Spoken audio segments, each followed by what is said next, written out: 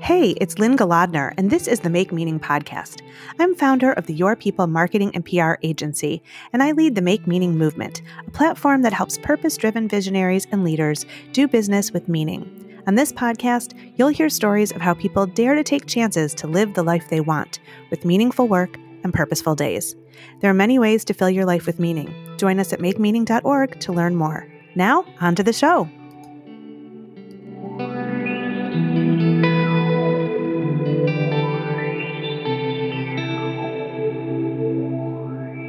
Welcome back to the Make Meaning podcast. I'm Lynn Galadner, and today I have the honor of speaking with Andrew Meloche, principal for Berkley High School.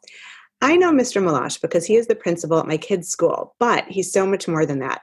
He's a true educational leader, and he's a great role model for the kind of adult I want my children to know and learn from. On his LinkedIn profile, he says simply that his mission is helping others to realize their importance in the world by seeing their potential and helping them to attain it. Andy has been principal of Berkley High School since 2018, where he was assistant principal for 4 years prior and a math teacher for 7 years before that. With degrees from Eastern Michigan University and Michigan State University, he's known for supporting and engaging all students, for developing great relationships with students, staff, and parents, and for having such an even-keeled and upbeat demeanor no matter what is happening. When he became principal, Andy was quoted in an article as saying it was a dream come true. This is the dream job, the job you want to retire from. He calls his school a home away from home, where he seeks to build lifelong learners and increase student achievement. I'm so honored to welcome Andrew Meloche to the Make Meaning podcast today. Welcome, Andy. Thanks for having me. This is going to be a lot of fun. Yeah. So, this podcast is dedicated to helping people find meaning in their work and purpose in their lives. And so I'd like to begin there by asking you about your perspective on meaning and purpose. And I'm especially interested in how you landed your dream job and how you might advise others to do the same. Sure. When I was teaching, back when I was teaching math, I loved it. It was actually almost an accidental profession I fell into. A couple of years at graduation, I talked about that a little bit where, I didn't always want to be a teacher. I didn't always want to be an administrator. Like that stuff wasn't necessarily on the radar when I was in college. And it kind of by default was something I went into. My dad was a teacher. There were educators in my family. I was really good at math. I liked working with people and helping them and tutoring. So I kind of, it's crazy, but went into a profession without really knowing much about it. And right away, I fell in love with it. And I just loved working with kids, and I loved helping kids and teaching them math. And actually, the math was always the secondary part. The relationships was always the first part of the job I loved the most. And I felt like why I was here, why I existed to be here. And so as a teacher, I could help 150 kids a year, and I could see real change. And, as I'm going along and getting better at what I do, I just felt like I could do more. And so I went back to school to go into administration and leadership. And, with the thought of, if I'm an administrator, an assistant principal, I can help, 400 to 500 kids a year and make a big difference. And, I did that for a few years. I felt like I got pretty good at it. And, if you had asked me the first few years of assistant principal, do I want to be a principal? And the answer was probably heck no. And, toward the end, it was like, okay, I'm helping 400 to 500 kids a year. If I'm principal, I can help like 1,400 kids a year, and their parents and the community and the staff. And so, what's really fueled it is just wanting to do more, wanting to have more influence and support more people and be that person that people look up to and don't want to disappoint and want to strive for great things. Yeah, I really loved, what spoke to me about that idea that, being a principal is the dream job. And I think you said in that article that you don't necessarily want to be a superintendent someday. And I think a lot of people feel like, okay, I start in a career and I have to climb the career ladder. Like that's just what you do to achieve success. And I think there's something to be said for knowing where you're in your sweet spot and being okay being there. Like some people don't want to be managers. They just want to be in the trenches doing the work. And other people really want to lead. And I think you should know where your skills are being used best and where you're really happy doing the work. You know what I mean? Oh, I completely agree. And I think that's a lot of this job, both for students and my staff too. It's seeing something in people that they don't see for themselves, and then, helping them get to that point that maybe you see them at, but they don't see themselves at. And people have asked me before about, like, do you want to do central office? Do you want to be a superintendent? And Mhm. the thought of not having a daily interaction with a student in a building, like feeling the pulse of a school when you're walking through the halls and connecting with parents, seeing siblings come through of kids you taught or that you knew a few years ago. There's really something special about it. And I just feel like this has always been where my passion is, and I can't see doing something else right now because it is so intertwined with, like, who I am as a person. Yeah, and you relate so well to the kids. I mean, it's incredible. And so I want to actually pivot a little bit. I want to ask you a hard question, and then we'll get to a fun question. But, I work with a lot of schools and universities through my marketing company, Your People. And as a parent and as a professional at this time, we are focused, on what to do about learning amid the pandemic. And there's just so much tied up in this question of face-to-face learning versus remote. So I wanted to sort of pick your brain a little bit and ask how it's felt to lead a school community at a time as unusual and unprecedented as this. And I'd love to know how you've maintained your equilibrium since the pandemic began. Yeah, it completely, the job when March hit last year, from March to June, the Hmm. job I did then is completely different than the job I normally did. It just completely, on a dime, over a weekend, changed, much like it did for kids and the way they had to learn, teachers and the way they had to teach, parents and the way they had to run their households. Hmm. And like most things, you're not prepared for it, and no one gave you a toolbox to handle it.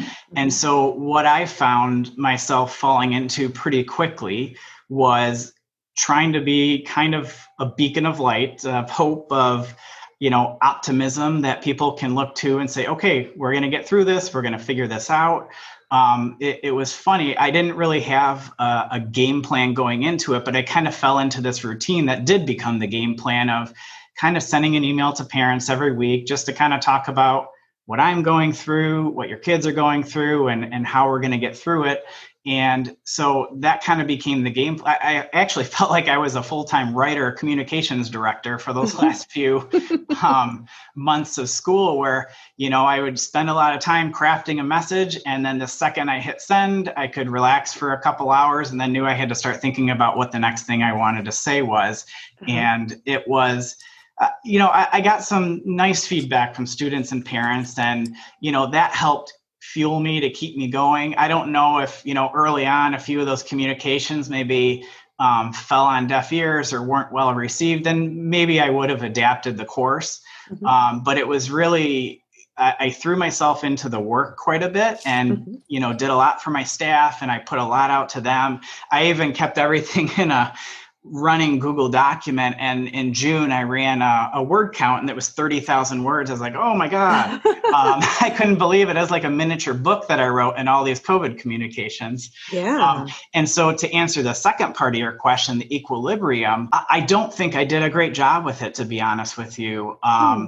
I think it was hard in our house. My wife is also working. My kids, I had a daughter in preschool who really, she didn't have online schooling to do, but she's also a 4-year-old that needs attention and needs to be Hmm. playing with someone. And then I had a first grader too, who did have some online schooling. And it was Hmm. pretty tough for us. And, I'll be honest, there were tears in our house, and we got mad at each other at times, but, we always made up, and Hmm.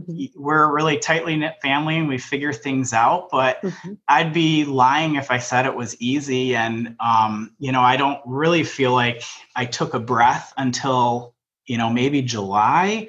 And, Hmm. and that's really on me, and something I probably need to be cognizant of going forward this year. And, also cognizant of for my students, parents, and staff that, it's okay when they need to take a breath too. It's just, we're all dealing with the pandemic in different ways. And so I just want to make sure I'm empathetic to all those struggles people are going through, because this is difficult. And Mm-hmm. I have nothing but sympathy for everyone and what they're going through. I realize this is just not easy.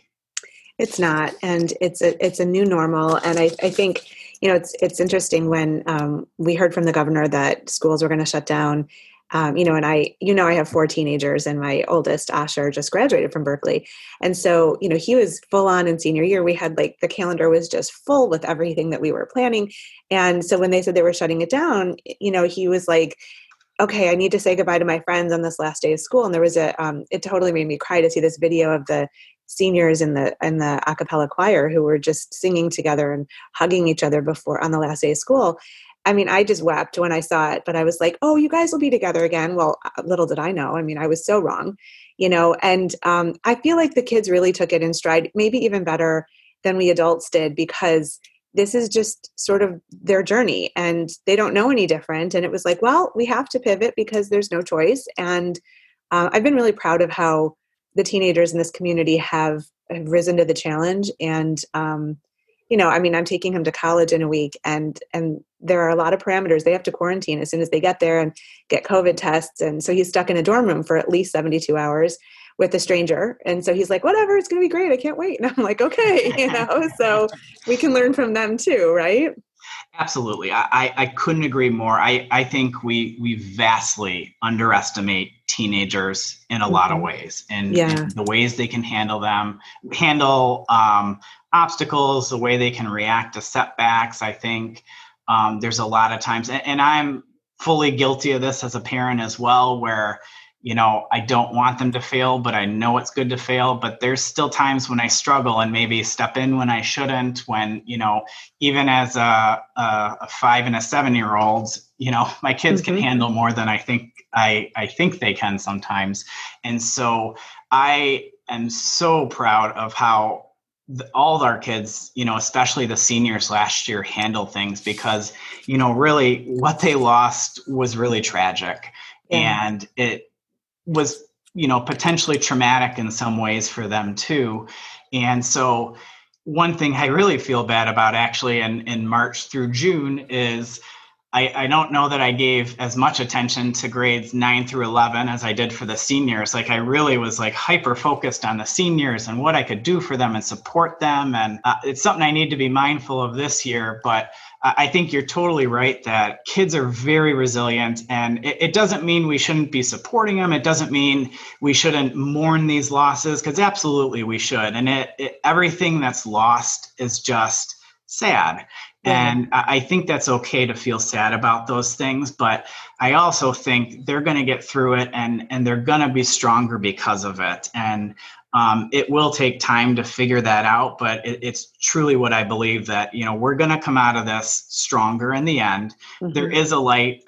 At the end of the tunnel, I don't know how long the tunnel is yet. Yeah. Yeah. I mean, I've sort of prepared my kids, worst case scenario, the whole school year is online, and maybe we'll be pleasantly surprised that it's not. Let's just prepare for the worst and hope for the best. And we have to ride it out, and it's going to be great. We're going to be here together, I do think it's harder to let a kid go to college when you've been home with them 24/7 for 6 months. So I was fully prepared for a summer of him out and about with kids and, on his own schedule and barely seeing him. And now it's we've been together with family game nights and, all kinds of things. And I'm really close to my kids anyway, but we're even closer because of this. And so now, I've been good about him leaving because I know he's ready and it's the right time. But my husband's when we get in that car to drive home, you're going to be weeping. I'm I totally will, Oh, so, absolutely. Yeah. I think if you weren't, that would be more worrisome than if you are. Exactly. Because it's scary. What's going on right now is scary. And,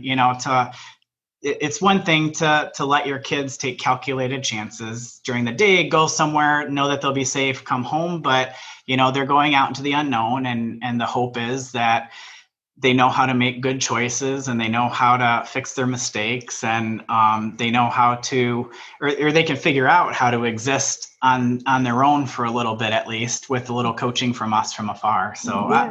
I agree with you. I think I'm going to have many tears when I drop my kids off one day, and hopefully it won't be a global pandemic at that point either.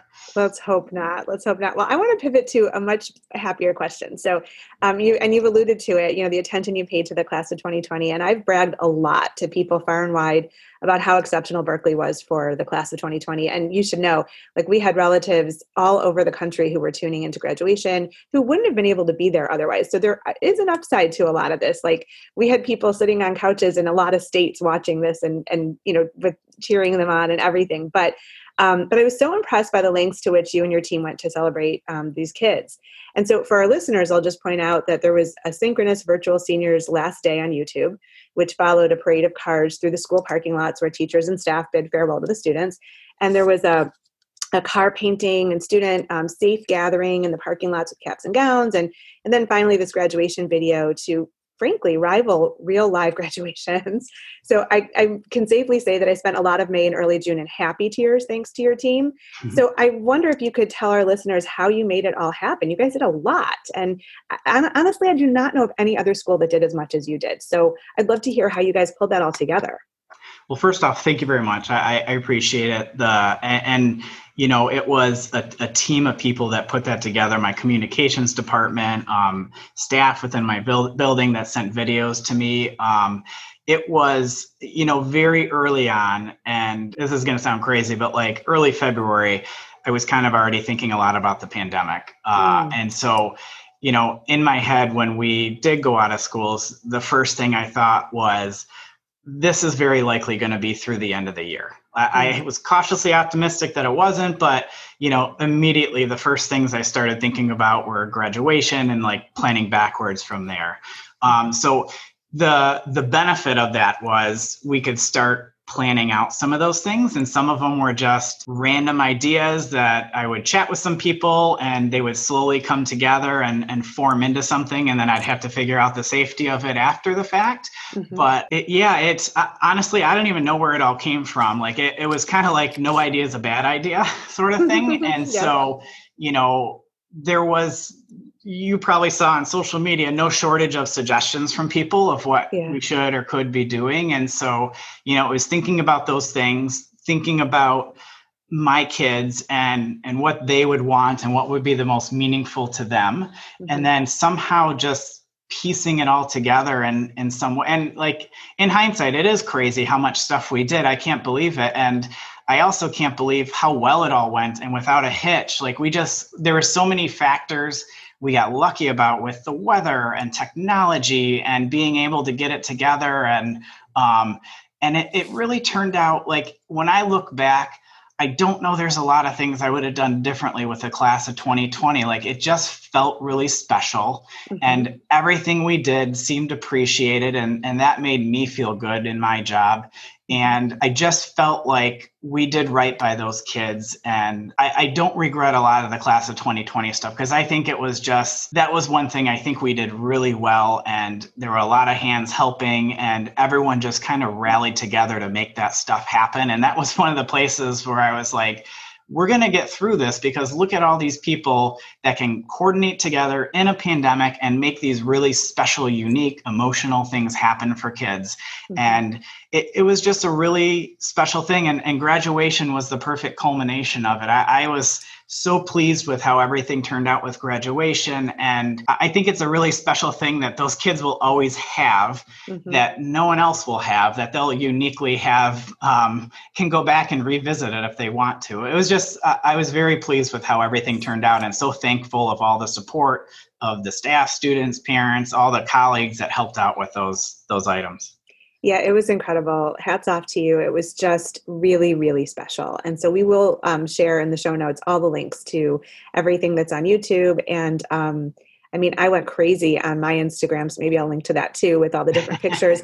And by the way, I just have to say, if you ever have to do this again, one piece of advice is to not tell the parents to drive their seniors through that farewell parade and also use their phones to video it because driving while crying and videoing, like, thank God I didn't take out any teachers along the way. So I'm just going to say. It's funny. We were, I think it was the week before the drive-through and I was actually talking to some kids, like we did a little Zoom meeting with some seniors and they're like, I'm going to be a mess. I'm going to be crying my eyes out. And I said, if it was me, I would have my parents drive me around. She's like, that's a good idea. You should tell people about that. And so that's where that came from, asking parents to drive. But next time it would probably be one parent, one videographer, and then you in the back.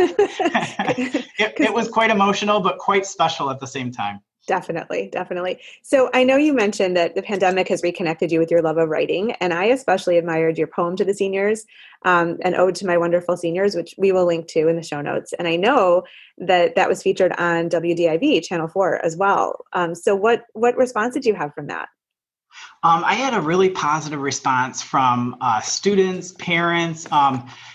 It actually had a more moving effect on people than I thought it would. And I don't even know exactly where it came from. I was just kind of, actually, a few weeks before that, I think I had wrote a really snarky poem to a friend of mine who was struggling with the pandemic, which is it's pretty politically charged, so I wasn't going to share that one out. But that's kind of where the poetry came back into my life. And then, I started thinking about the kids, and I started putting some words down. And then, I'd come back to it and put a few more words down. And then this kind of interesting pattern emerged with the syllables and the stanzas. And that's where my math brain kind of comes into things a little bit. And that's where it kind of all came together. And, it was just purely the gift of my time and words to the senior class and how I was feeling at that time. That's awesome. It's really another example of those happy tears. Like literally you kept me crying for like about 6 weeks. So that was awesome. So I've said before, you're really remarkable at relating to students, parents, and staff, usually with enthusiasm and kindness. And you're so dedicated to being present at, pretty much all school events. I've literally seen you at everything I've been at. But I know that you have, a young family. You guys are close. And I know from your Instagram that you guys do a lot together as family. So I'm wondering how you manage all of that. Like, how do you maintain a healthy family life and time away from work while also being present at, so many different school events? Like, how do you juggle the two? It's getting easier as my kids get older and they can start going to things. Like, that's made a big difference too. But, to be quite fair, I need to be put in check at times. And I think if I didn't get put in check, I think I would work way too much and be neglectful of things at home. And one of the things I love and appreciate about my wife is she'll tell me, like, you need to log off the computer now, or, we need to go do this. And it's not in a mean or snarky way. It's in a, like, she knows me so well sort of way that, she knows that we need to keep this connection going. She knows I care about keeping the home happy and the home healthy and loving. And so I think it's, I trip back into old patterns sometimes. And, there's times I need to reel myself back in and just have tech breaks and times to go away. But I also try to make meaning with any sort of minutes I do have or time I do have. There's days when I work at school till, 5 o'clock sometimes, and I have to be back at 7. I still go home and I still have dinner with the family instead of staying at work for those. So I think it's scheduling yourself right and making sure that you're going home or doing things you should be when you should be doing them.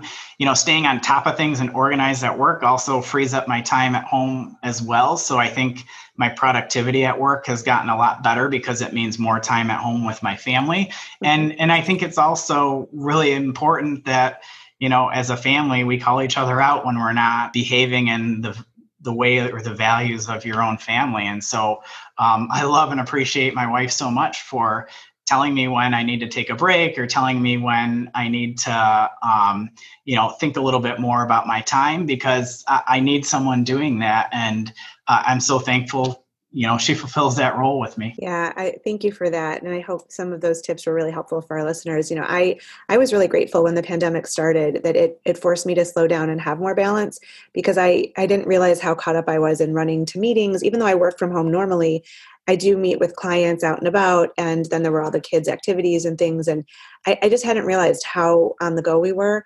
And so in the first few months, I was like, this is great. I need to figure out how to do this on my own and not be forced to it. And I'm already seeing the schedule just fill up again, and I'm still just at home. So it can get away from you. And I think it's important to establish that balance, because it probably makes you better for your job and makes you better for your family if you can have that balance. So I think that's super important. Yeah, I So, completely agree. I think if things aren't right at home, nothing will ever be right at work. And something I always tell my staff is your family, is your top priority, is your most important thing. Like everything else is secondary to your family at home and keeping a happy, loving, healthy household. And the work stuff is always secondary, and we will figure that out. But always, always, always take care of your family before anything else. yeah, you're a human before you're a professional. So I think that's Absolutely. incredibly wise advice. So I told you I was stalking your Instagram and I went back through your highlight. What would you like to know about Mr. Meloche? So some pretty cool things came out of that. And it was a super creative way to get safely personal with students. So do you mind if we go through a few of those? Oh, not at all. Okay, so you said what makes you happy, and you said a sense of purpose and feeling like I'm making the world a better place. So how do you do that on a daily basis? I think you do right by people. It's as a principal, and I'm sure in lots of other places, people come to you a lot with ideas. They come with struggles, and I always see it as my job to coach and help and support in whatever way I can. And so I always think back to a few years back. Actually, when I was an assistant principal, I had some leadership kids that were very teary in my office because of something they planned that people weren't appreciating. And I just remember, if I could go back and say it, I don't know, I probably would have phrased it differently because I wouldn't want to be unkind. But part of me feels like leadership is doing the right thing because it's the right thing, not because someone's going to thank you or appreciate or give you something in return. I think there's something to be said by just doing the right thing all the time and trying to do right by people. And even if it means, more work for you, I think that's why we exist as humans, to support one another. And unfortunately, in society, there's a lot of, I'll do something for you if it benefits me in some way. And at least in my experience and in my life, the personal gratification of just knowing you did the right thing is enough. And Yeah. I sleep well at night because of that. And I don't need any kudos or thanks or gifts. I don't need any of that stuff. I come into work because it's what I'm meant to do, and I know I can do a good job at it. And I know that the people I interact with, that I can help them in some small way, even if it's just listening, even if it's just commiserating or supporting them in some way or helping them in some small way. Like, that stuff matters. Those little things matter to people. And I think they carry them with them a lot longer than you think. And so that's what I go into work every day with, is just hoping that the people I interact with, I see, I talk to, that in some small way, they know that I'm there for them and I can support them in some way.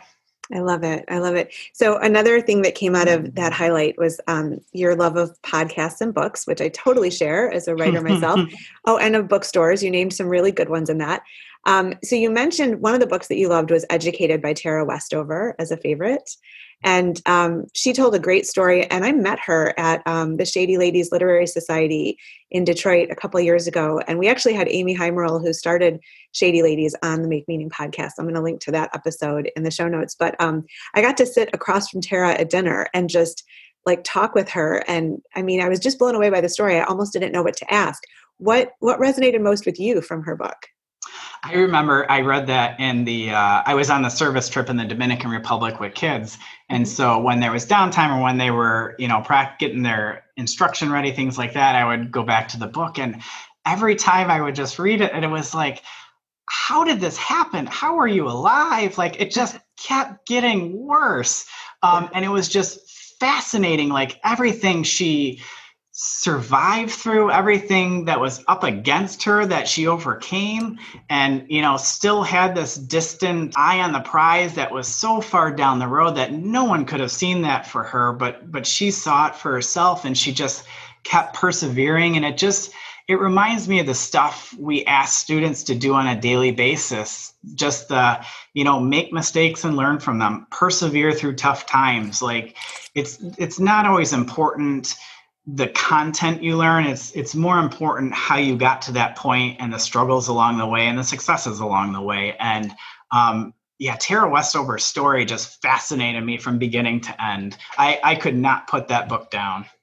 I know it was almost like a train wreck because some of it was so horrific to read about that she went through it, but I couldn't stop reading it. But it also, I mean, I think the overarching theme is that education is transformation. Absolutely. And, for her, that was, sort of the golden ideal that if she could become educated, she could pull herself out of Yes. dead end life. And that was amazing. And she did, which is super cool. Okay, so next one. You love woodworking and your grandfather was a carpenter. So tell me a favorite memory of learning this craft with him. Actually, it's my grandfather died when I was pretty young, but my father woodworks and we did every sort of home renovation you could name. He's the plumber, the electrician, the drywall guy. Like he did it all, and so it's really through him that I've kind of garnered a love of woodworking and, home repairs. And I always like working with my hands. And, my favorite subject in school was art. And so for me, woodworking is kind of a form of art. Writing is a form of art. And so that's where I feel like it comes through and what I like to do. And so, my memories, and I do have very fond memories at a very young age, maybe 10 or 11, like redoing kitchens with my dad. And, in hindsight, now that I've got a 7, almost 8-year-old, and I can't imagine in 4 years that he would be able to do a ton of things. So I don't know how helpful I was to my dad, but I remember those things. And I remember just him and I going and working on kitchens or doing things around the house. And, it just spawned in me this thought that I can fix things, I can create things with my hands. And it's one of the things I love to do the most. If someone ever offered to pay me a crazy amount of money to just go fix up houses, I might go do that. But other than that, I think I'm staying where I'm at. Awesome.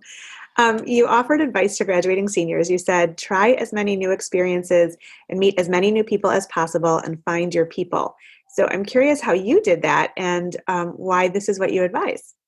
Sure. When I finished high school, it's so funny when we think about the college process now versus when I was in high school, they're just not the same. And I remember when I was researching schools, the only thing I looked into was what can I afford and still go away to school. That was the only thing I even looked at was schools. And right off the bat, there was a ton I just had to cross off because I couldn't afford it.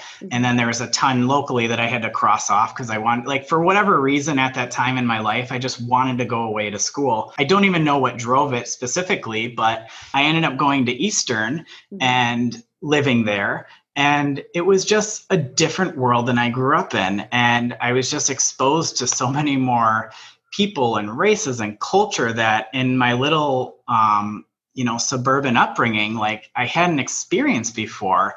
And it opened my eyes in a way that I don't think would have happened if I just kind of followed the path of most people around me. And so I think it permanently changed me in a good way. And, I tried so many different, like at college there, the Nutcracker would come to town, some Russian Nutcracker, and I go to it. There would be some weird excursion to some museum and I go to it. And I didn't know anybody. And that's so I'm so introverted that it's so out of my element to do something like that. But I did it in college and I don't know why I did it, but it was so good for me. And it just kind of made me see what's out there a little more. And I felt like made me a little more worldly in some ways. And not that I don't have a long way to go and enlightenment in my journey, to know more things cultural about race. Like I still got a long way to go with that. But I think it kickstarted it for me a little bit that other people I grew up with and probably in similar situations that I was didn't have. And so, I think those years at college, there's just a lot of opportunities. There's a lot of people. It's just a great time to just try everything and see what sticks. Because I think a lot of us don't even know what our passions are yet, maybe in college, or the ones we think are our passions are just a product of where we grew up and what our friends' passions were, and maybe not ours. So I think that's so important to just experience things and try and figure out what it really is that you love, what makes you tick. Yeah. I remember when I was applying to college a long time ago, I wanted to go somewhere that was where I could potentially meet somebody new every day and still not know everyone on campus. So it was just size that mattered. Like I just wanted to have so many new people to choose from every single day. And I went to the University of Michigan. And it was such a simpler process in general. Yeah. And as a parent, I keep trying to teach my kids that, it really doesn't matter where you go to college. It's what you do with it. And, it's also, frankly, even, I don't know that the grades matter so much in college as much as, really opening your eyes, like you said, to the world and trying things and becoming who you're meant to be. I don't think I've succeeded in my career because I went to Michigan. I mean, I'm proud that I did, but I think it's what I've done and who I've met and mentors I've had. And I think that's really great advice. So, all right, I have one more question before our final question. And so I wonder what you think about, we've been living through this pandemic. We don't know how much longer. You said, we don't know how long the tunnel is.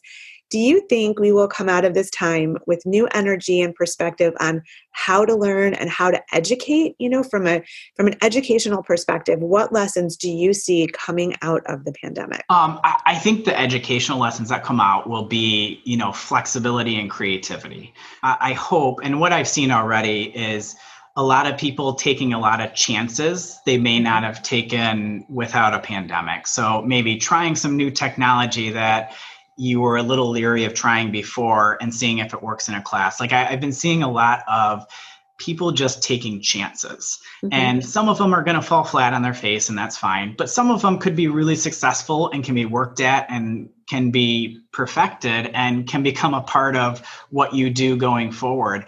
I do think we're going to see some residual changes after this. Some things are going to stick around a little bit. And hopefully it does transform education. And, I don't think, we're just going to go right back to exactly the way things were when we go back, because we can't. Like, things have changed. We've changed. And so I think we just know more now than we did then. And we'll know more later than we do now. And so if it doesn't change education in some way, I'd be shocked and maybe a little disappointed if we're not innovating throughout this. So I do think there's going to be a lot of innovation and creativity that comes out of it. And I think that'll be very positive for education.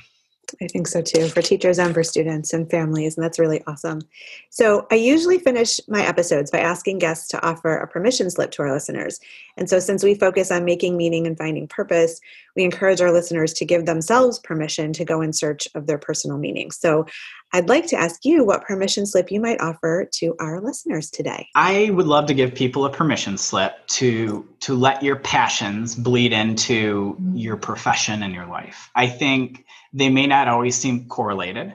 For me, the artistic creativity aspect of my life, the more that bleeds into what I do here, I think the more positive benefit it has to everyone around me. And I think the better I feel. And it's funny, I forgot about that until the pandemic with the writing. I really do love writing, and I've always loved writing. And I used to just write short stories and small paragraphs, things unrelated to what I had to do in school. And when I was in school, I took a lot of pride in what I wrote and edited the heck out of it. And so, bringing that passion back into my professional career has meant a lot to me. And it makes me feel really good that, something so central to my core can, bleed into the other parts of my life. And so I would highly encourage people to, whatever their passion is, find a way for that to fit into what you do on a daily basis, whether it's your personal life or your professional life.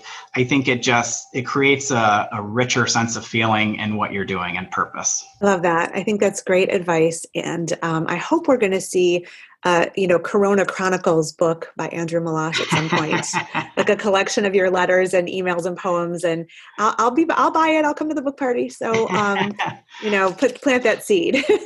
So anyway, Andy, thank you so much for being on the Make Meaning podcast. It's been such a pleasure to talk with you. It's been a pleasure to talk to you, Lynn. Thanks for having me. Thanks for listening to the Make Meaning podcast with Lynn Golodner. You can find us wherever you listen to your favorite podcasts. If you like what you've heard here, join us over at makemeaning.org to discover how you can add more meaning to your life. And hey, if you like our conversations, please subscribe and share this episode with the meaningful people in your world.